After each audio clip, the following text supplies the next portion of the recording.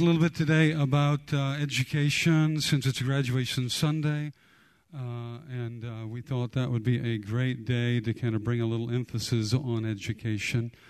And Joel and I have been reading a book that is like turbocharged our lives with excitement. And this book is... I'll hold it up for you. I posted it on my Facebook feed. How many of you follow me on Facebook? 5 of you. Good. Praise the Lord. Okay, so the big title is The Book That Made Your World. And then the little title is How the Bible Created the Soul of the Western Civilization.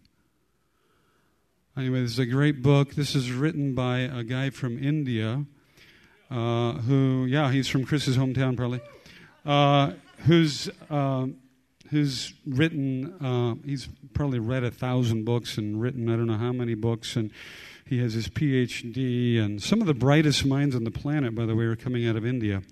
And this book is so good because one of the reasons it's so good is not just because of how everything is backed up so well, but it's also good because he grew up. I don't know if you knew that Islam, that India was conquered by the Muslims, and then from that went into Hinduism and Buddhism, and so he grew up in this environment where all three of those religions existed, where all three of those ideas were competing with Christianity. So he grew up in a very strong, like a four-argument environment. And he converted to Christ, and it's just really cool what he's put into this. And one of the things I have to admit, one of the things that just blows me up about this book is that this book verifies the philosophical, theological view of New Horizon Christian Center. Isn't that nice when you think you're right and then you find out you are? Isn't that cool? I just love that. And so this has been fun because here is the theological premise. And by the way, I'm going to, everybody say, I will not be bored. I know this could be challenging, but you will not be. But I'm going to read a bunch out of this book this morning, okay? So brace yourselves. Look at somebody and say, okay, glory to God anyway. But I want to, there's so much. If you come to New Horizon, you're going to find out you're going to be smothered with positivity. And we have a hope-filled view of history. We have a hope-filled view of the future. We have a victorious eschatology.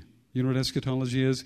It's the big theological word for the doctrine of how you view end times events. So, unfortunately for you, we are not staging a lot of rapture clinics. Unfortunately for you, we are not like having new seminars each week on the tribulation and how the Antichrist is about ready to put 666 on your forehead. So, unfortunately for you, we're not staging a lot of those things because our philosophical and theological view here is that we will have one world government, by the way. One world under Jesus. So you're going to get, if you're here, that's what you're going to get inundated with. And that doctrinal premise essentially permeates everything that we say and do. That Jesus has won and Jesus is winning and Jesus is subduing everything that contradicts his victory and putting it under his feet, and we are his feet. So, and it's Bible, that's Ephesians, by the way, that's Ephesians 1:21 through 23 right there. So we're the body of Christ, right? Anybody here the body of Christ? So last I checked, bodies have feet. Do any of you have feet? And so this is woven throughout Scripture, this victorious view that we want to have all the way back to Handel's Messiah, right? So you'll hear us quote Handel's Messiah quite a bit around here. We sing it in churches. We sing it all over the world, but we don't believe it. Handel's Messiah, right? That he shall reign forever and ever. He shall reign. Okay, my voice is not what it ought to be or what it used to be, but it's even worse when I take on soprano. Okay, but nonetheless, Handel's Messiah is based out of Isaiah 9, verses 6 and 7. So the government shall be on his shoulders. Of the increase of his government of peace there shall be no end.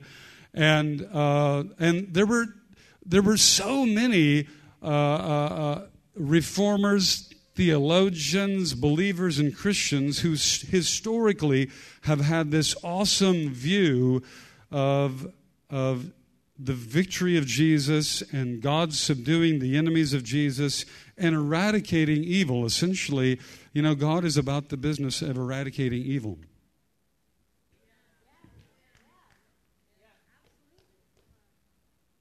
And it helps I think it helps us to actually believe these things when we look at life over a longer historical period.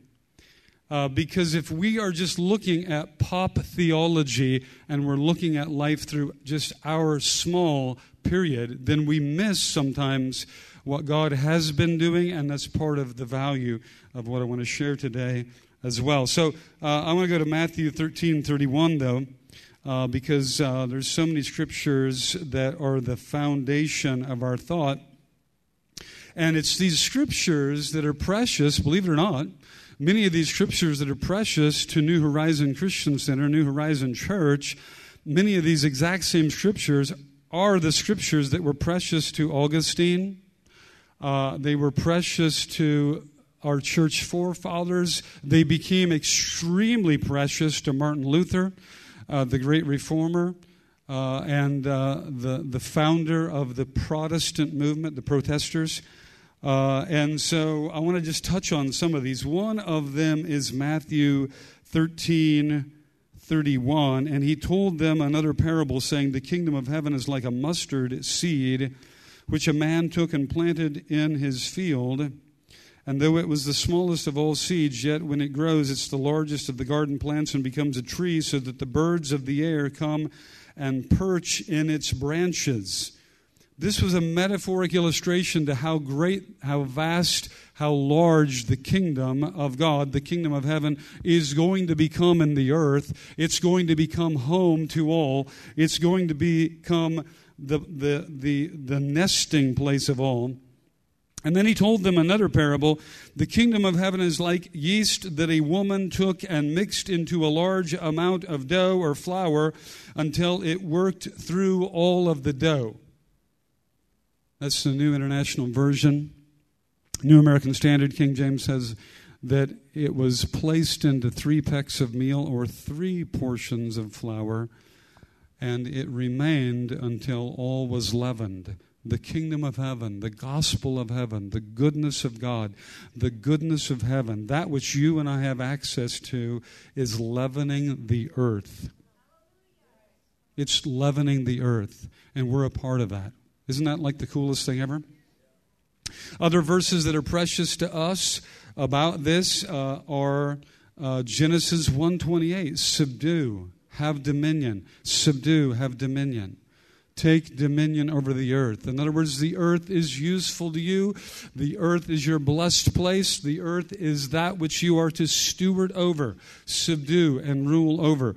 We find these kinds of verses were the foundation for Sir Isaac Newton, and so many that made discoveries, so many that searched out truth, so many that, fact is, we use John 8:31 and 32. You shall know the truth, and the truth will set you free. We use verses like that so many times in church. Most of our phraseology, most of our verses, most of our use of Bible verses is built around salvation, built around sin consciousness.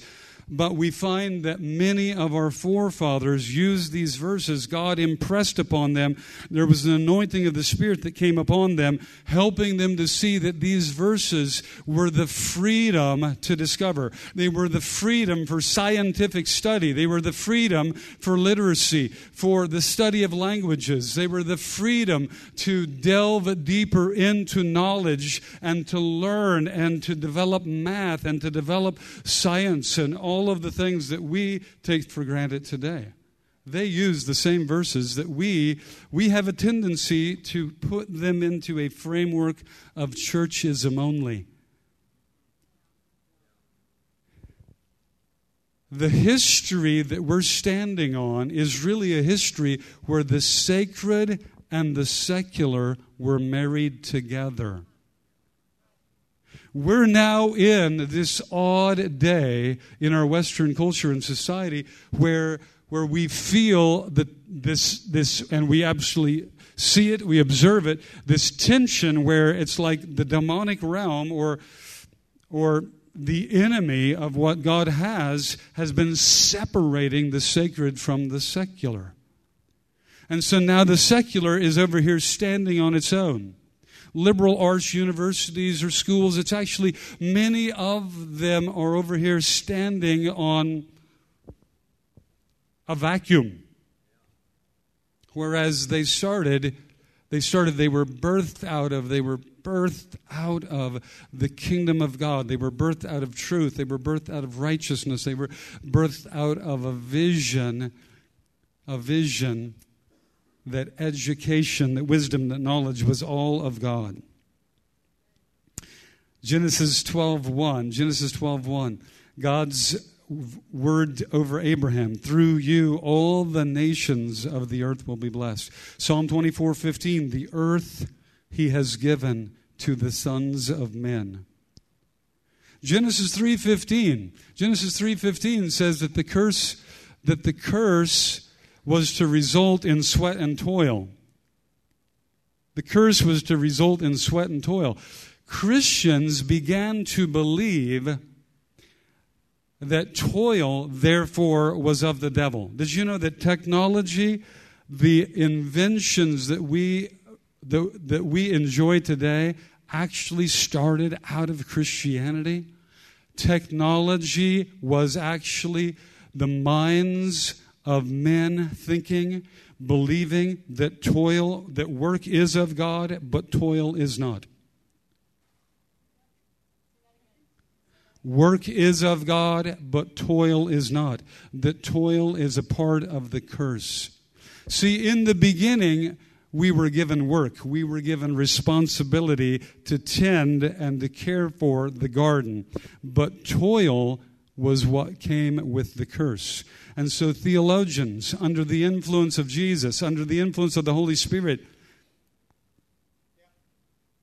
I'm trying to help us. There's a lot more to this than speaking in tongues and laying hands on the sick.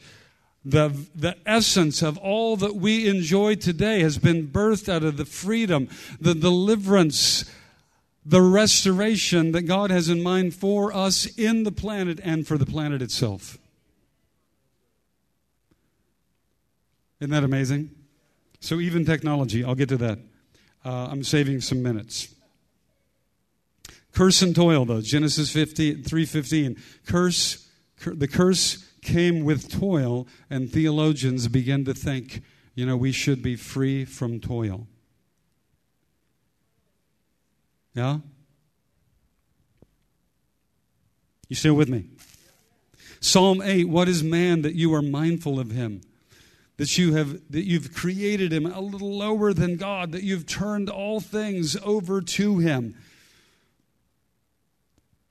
Romans 8, 14, 15, and 16 talk about the earth being subjected to futility, not of its own choice, but due to the curse. Isaiah 61, we preached it The week before last, we talked about Isaiah 61 and Luke 4, where Jesus stood up and he said, this is now being fulfilled. I've come to open blinded eyes.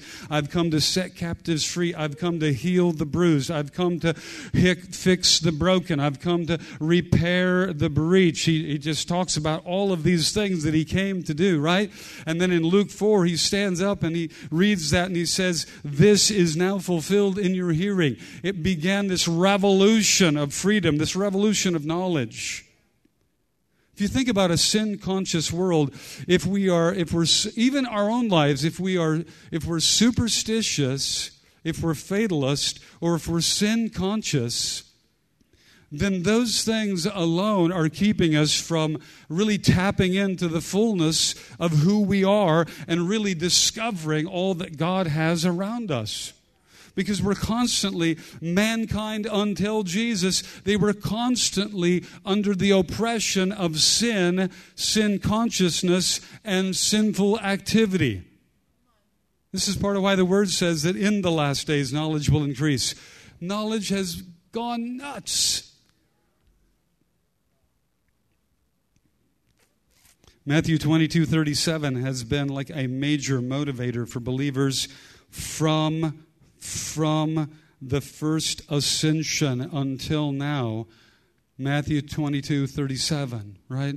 Where Jesus said, love God with all of your heart and love your neighbor as yourself. This has been the motive.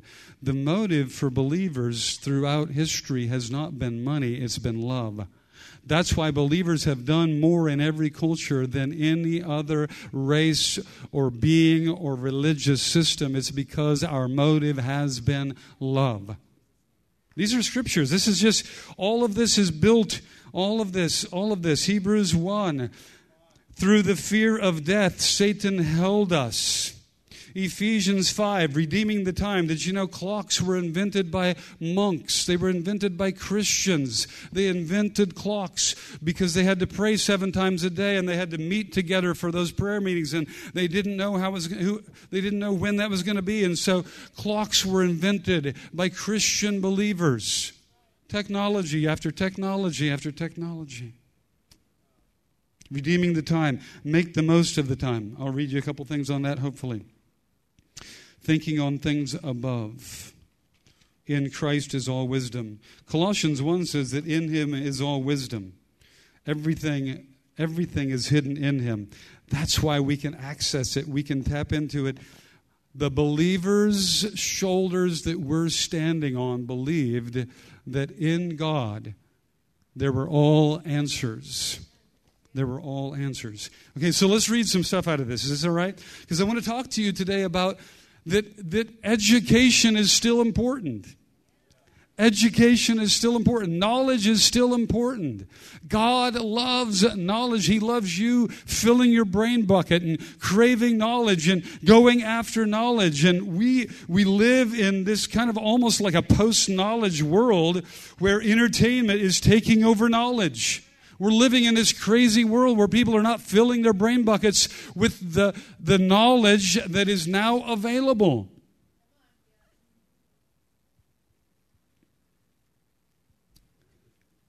The newest Nielsen report. The average American watches 5 hours of television every day. Hello? The average American watches 5 hours of television every day. They spend 1 hour on the internet on their phone. They spend 1 hour and 7 minutes additionally just on their phone in general. And they spend, this is the average American, and they spend, this means that since you don't do this, there's a lot of people spending a lot more than this because you don't do this. That means some people are spending like 10 hours in front of television a day. Because some of you aren't in front of the television at all. Hello? Anybody home out there? Are you hearing what I'm saying? Is this crazy? 40 minutes on Facebook, 2.46 minutes on radio. The average American. Hello? Isn't that crazy? Money spent on entertainment. In 2015, 11,304,592,478. Trying to mess with you. We're in a post-knowledge world. We're in an entertainment world where brain buckets are empty. But it is not the life of the believer. Amen? So, let's talk about music for a minute. I'll just talk about music a little bit. Anybody into music? Like, I play piano and guitar and trumpet by ear. But then at one point I decided I should take theory. Anybody ever take music theory? 1, 2, 3, 4, 5, 6, 7, 8. Okay. So where did music go nuts? Like David gave us music and Judah gave us music, right? God gave us music, but where did music go nuts? Augustine. Augustine was the author of a 6-volume set called On Music. And he was a key figure in inserting music into Western education and worldview. His first 5 volumes are technical and could have been written by a Greek philosopher. But Augustine was most excited about his 6th book, which gives a biblical philosophy of music. Music is, of course, integral to the Bible, and the longest book is Psalms. The last book, for example, in Psalms, asks creation to praise the Lord with trumpet, flute, harp, tambourine, strings, pipes, and cymbals. Why are these physical instruments able to make music? Augustine saw that the scientific basis or essence of music lies in mathematical numbers or scores at the core of creation.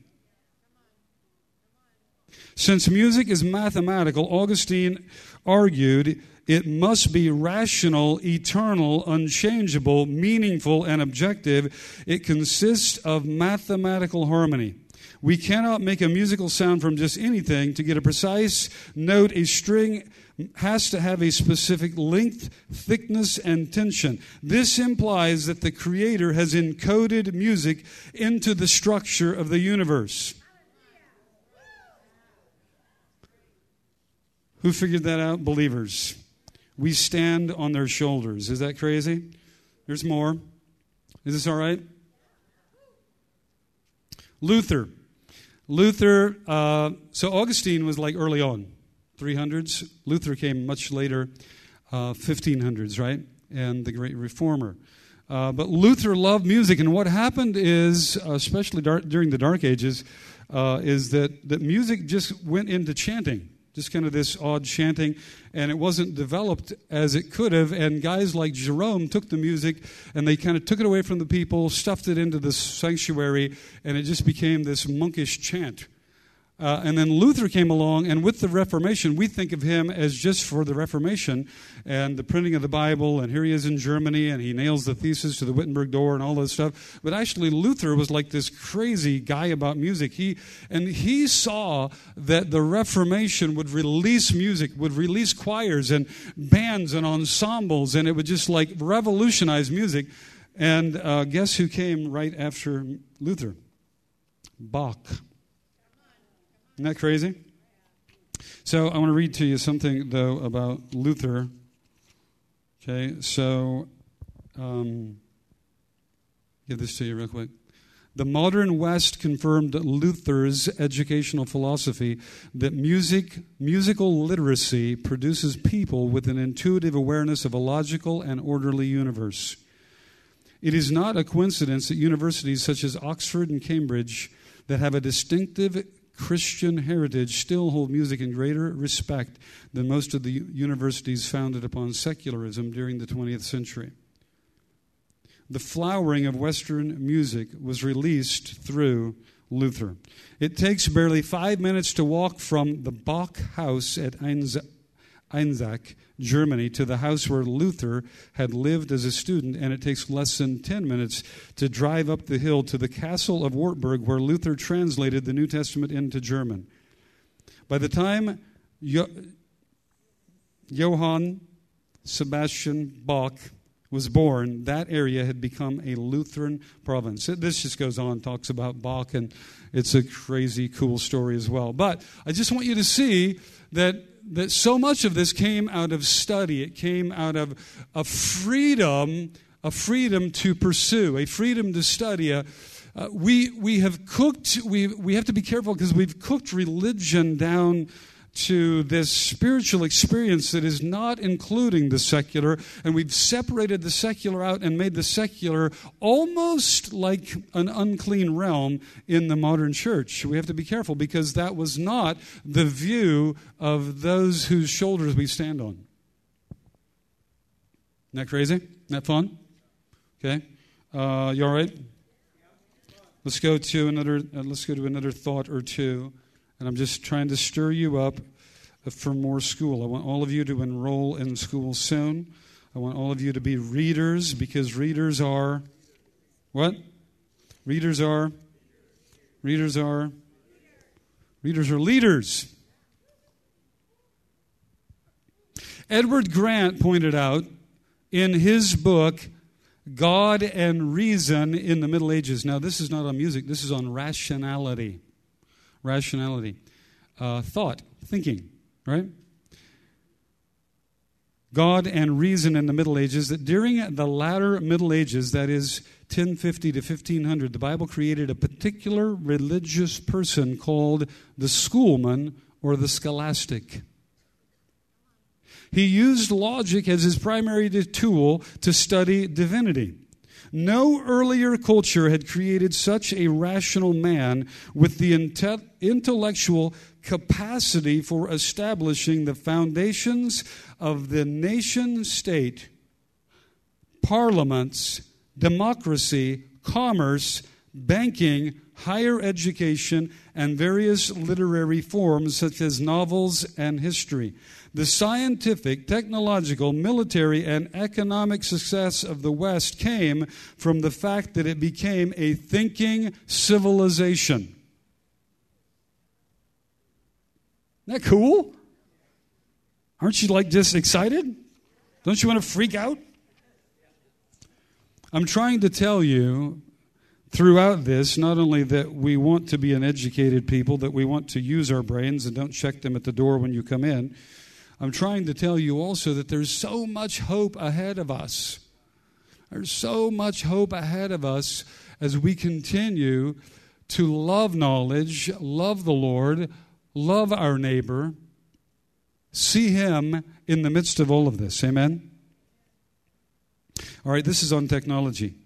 Only one culture has promoted technology for general welfare and for liberating and empowering the weak, slaves, women, children, the handicapped, and the poor. It has been documented that humanizing technology came out of biblical theology. The humanitarian technology that our modern world has inherited from the Middle Ages was not rooted in economic necessity, for this necessity is inherent in every society, yet has found incentive expression only in the West, nurtured in the activism or voluntaristic tradition of Western theology. It is ideas which make necessary conscious. The labor-saving power machines of the later Middle Ages were produced by the implicit theological assumption of the infinite worth of even the most degraded human personality, by an instinctive repugnance towards subjecting any person to the monotonous drudgery which seems less than human, in that it requires the existence neither of intelligence or choice. These guys would sit in rooms and think, and they would experiment, and they would try things because they believed that every single person has dignity and no person should have to do something that is repetitively meaningless, that requires no intelligence and no choice. Wow. Not fun? So you shouldn't choose a vocation like that either. Get some education. Amen? You still all right? All right. Let's read you another one. Eyeglasses were invented by Christians. Eyeglasses. Isn't that fun? What do you think of that one? Eyeglasses came after clocks, and eyeglasses turned the clock making and repairing into a revolution, speeding up all mechanical engineering.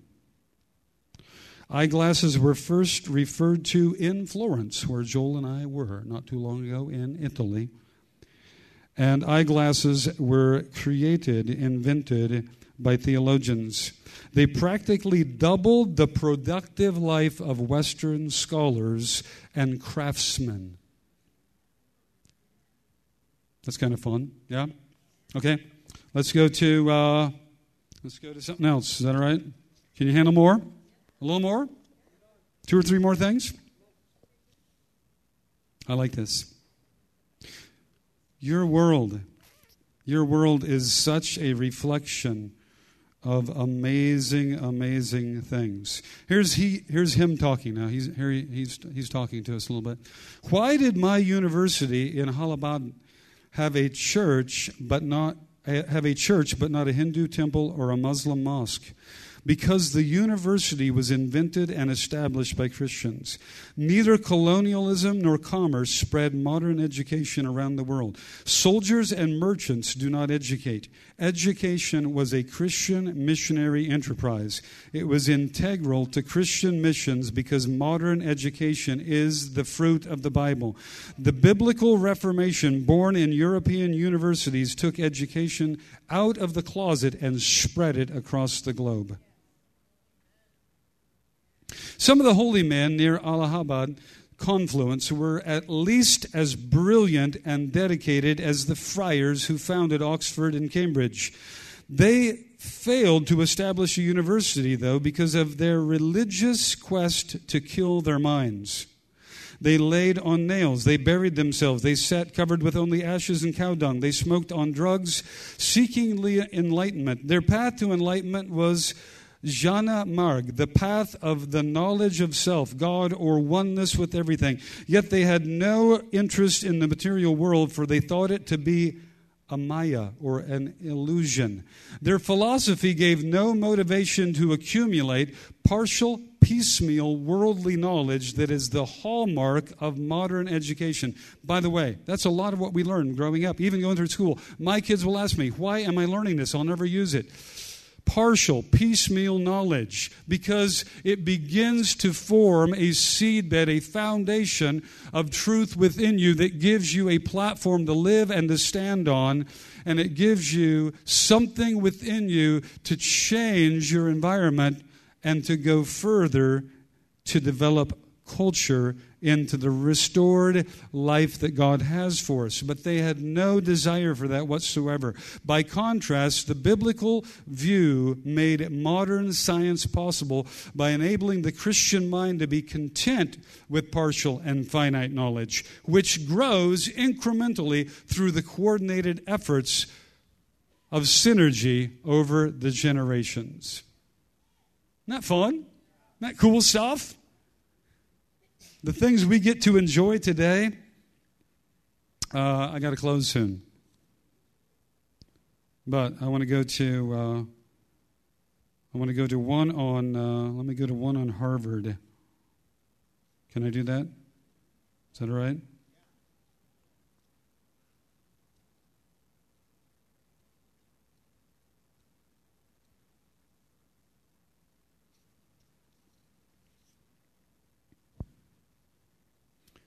Harvard University is one of the most compelling examples of the symbiosis, not saying it right, unity, that's better, between the Bible and education. I need more education, don't I? The Puritans established Harvard within the first decade of arriving in America, before they built any industry. The Bible directly inspired the first 123 colleges and universities in America that taught secular subjects. Why? Because there was not a separation between the sacred and the secular. This is why we say to you, There's nothing you're involved in that God isn't involved in as well. Bring him into everything. Don't separate God out. Don't put him out of your money. Don't put him out of engineering. Don't put him out of policy. Don't put him out of government. Don't put him out of education. Bring him in. Bring him in. The Bible inspired the first 123 colleges and universities. The Bible did so because God commanded human beings to establish their dominion over the earth. The story of the secularization of American universities is a sad story, well documented by George Marsden in The Soul of America's Universities. What will be the result? What will be the result? Christian education, Bible-based science, developed knowledge in small increments like a puzzle because God had already given us the big picture. God's given us the big picture.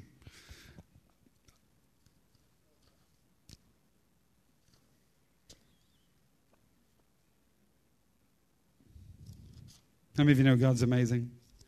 Stand with me. We got to close this morning.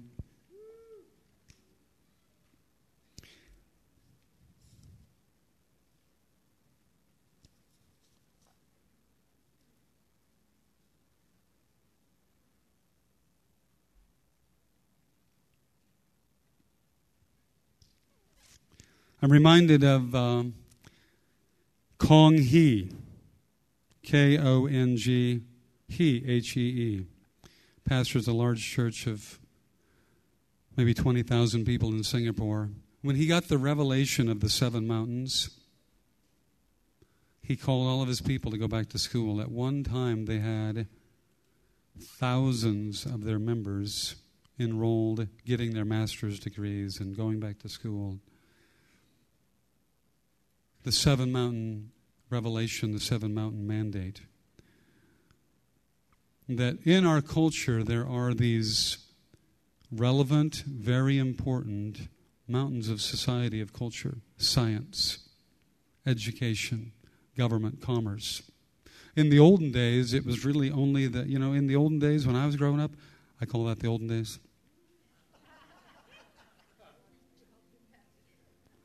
It must have been the beginning of this slump. A running away from maybe understanding so much of what our forefathers understood.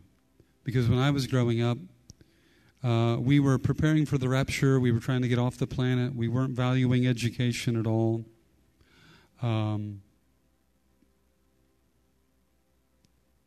You could become a minister with virtually, low education. We weren't really giving very much credence at all to those that were in our fellowships or our body. Everything was about sins forgiven and salvation. Trying to win souls, but if you don't have influence, many times the souls you win are at the lowest level of society because that's where you live. So our churches were full of blue-collar people who had sins forgiven but had no education. This isn't really how the Puritans started. This isn't how America started. But this is where we've ended up. I don't think it's really God's will. So God began to release the 7 mountain revelation into the hearts of many of us over the last 10, 15, 20 years, saying that God's calling us to the top of the mountains, not the bottom. That our influence with the kingdom of heaven and the kingdom of light and the kingdom of love will be so much greater from the top of the mountains instead of from the bottom. Calling us back into wisdom, back into education, back into engagement in culture, not praying to get off the planet, but praying to get the kingdom of heaven onto the planet. We think this is new theology. This is coming out of HIM. This is coming out of all the new guys. This is coming out of Vineyard. This is coming out of Bethel. This is old theology. Extremely old theology. Just our theology got sabotaged Our theology got sabotaged, and we went off into a rapture detour that almost shipwrecked the church. God is calling us back to be ambassadors of heaven, to steward the earth, to occupy until He comes, and to do all of this from the top of the mountains, not the bottom. So even some of you this morning, God might be stirring you, touching you, provoking you to read more, get off the TV, get off the brain binkies, get off of Facebook, get off of Instagram. I don't know what your brain binky is. What is your brain binky?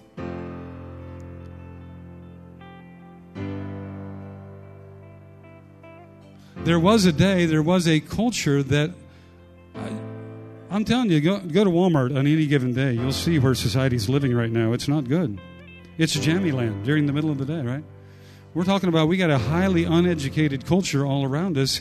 God's calling us as believers to be at the top of the mountains, the scientific mountain, the government mountain, the education mountain, the money mountain, the banking, the finance mountain, the economic mountain. Every single mountain there is in culture, God's calling His kids to dwell, to operate, to influence, to live from the top of those mountains. And until you either go home to glory or He takes you home, that's a call on your life. This is a mandate on your life. There's reasons that Daniel and books and stories and illustrations of the Daniels are in the book. Because even if we're living under a foreign kingdom, even if we're living in an ungodly situation, we never give up our hope in God, and we become wise, and we become trained, and we become knowledgeable, and we marry that knowledge to the superior knowledge of the Holy Spirit so that we can bring supreme influence into culture. And you've been thinking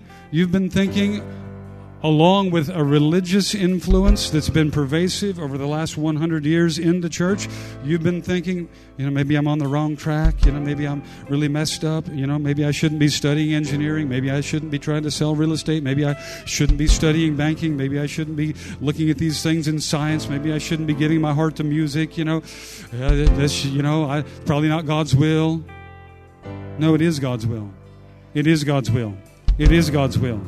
Satan is the one trying to divorce the sacred from the secular and trying to get you in some little closet of shrunken Christian paradigms where you are not an influence when God's called you to be the influence. You are the influence. You are the influence. You are the salt and the light. And that doesn't mean everything you do is running around trying to be a witness. You are a witness as the salt and the light of wisdom from above, insight, revelation, understanding, at the bank, in the lab, at Boeing, everywhere you go, you are salt and light. And it's not just the quoting of Scripture, it's revelation from above on all God-breathed knowledge. Amen? Put out your hands. Let's receive that this morning. Holy Spirit, we just receive of you this morning. We receive an education mandate. We receive an education mandate. We receive a wisdom mandate. We receive an influence mandate. We receive a go higher mandate. We receive a go higher calling. We receive this ambassador of heaven, influential, anointing, perspective, and calling. We receive the hope of a glorious earth. We receive the hope of a glorious earth where you've leavened everything with the victories that have come through the gospel. And we thank you that you've included us. We thank you that we're participants today. We thank you that you've brought us near to truth in every realm. In every realm.